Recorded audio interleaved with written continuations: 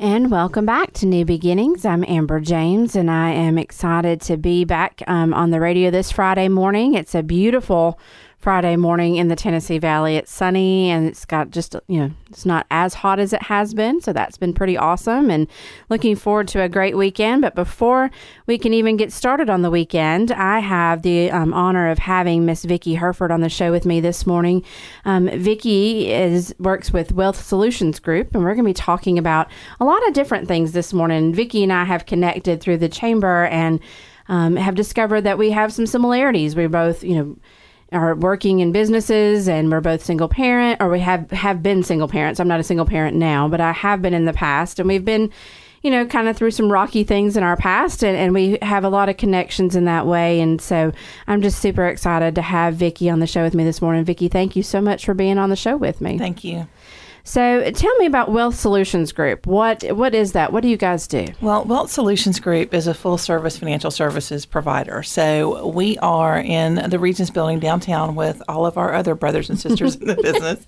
It seems that we see each other in the elevator all the time. Right. But we provide a full range of financial services needs. So as long as it's not mortgage or real estate related, we can probably either help you, or we have someone on our bench who could help you. So we look at the full range of services that you would need. So we're not transactional.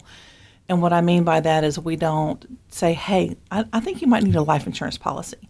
Or, hey, let me set you up an IRA. We take a look at the whole picture and try to look at what you do have, what might need to be rearranged. But our biggest focus is making sure that the relationship is intact. And if we have products that are able to help you, then that's great. But really, it's all about the relationship.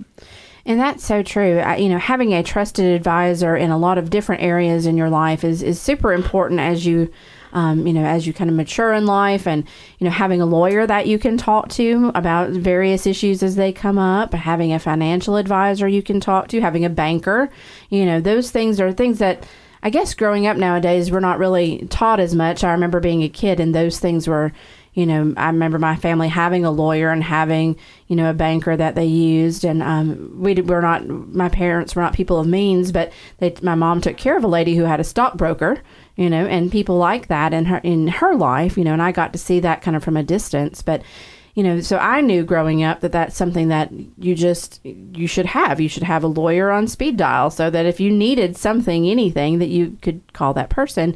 And it's the same way in the financial services industry. It's not just life insurance, like you said. It's not just an IRA, but it's understanding that whole picture. And I think somewhere along the way, in trying to get test scores higher in school, we've kind of lost our way in not teaching those kind of fundamental issues with kids anymore. Do you see that a lot in your, that you get young people who just really don't know much about financial services? Absolutely. I think one of the great things at Bob Jones is that is where my son attends, is that is part of the curriculum. So it's not on the level necessarily that it was when my mother taught me all of the things of the finance world, but it is incorporated. So I do think I'm seeing a shift back toward that.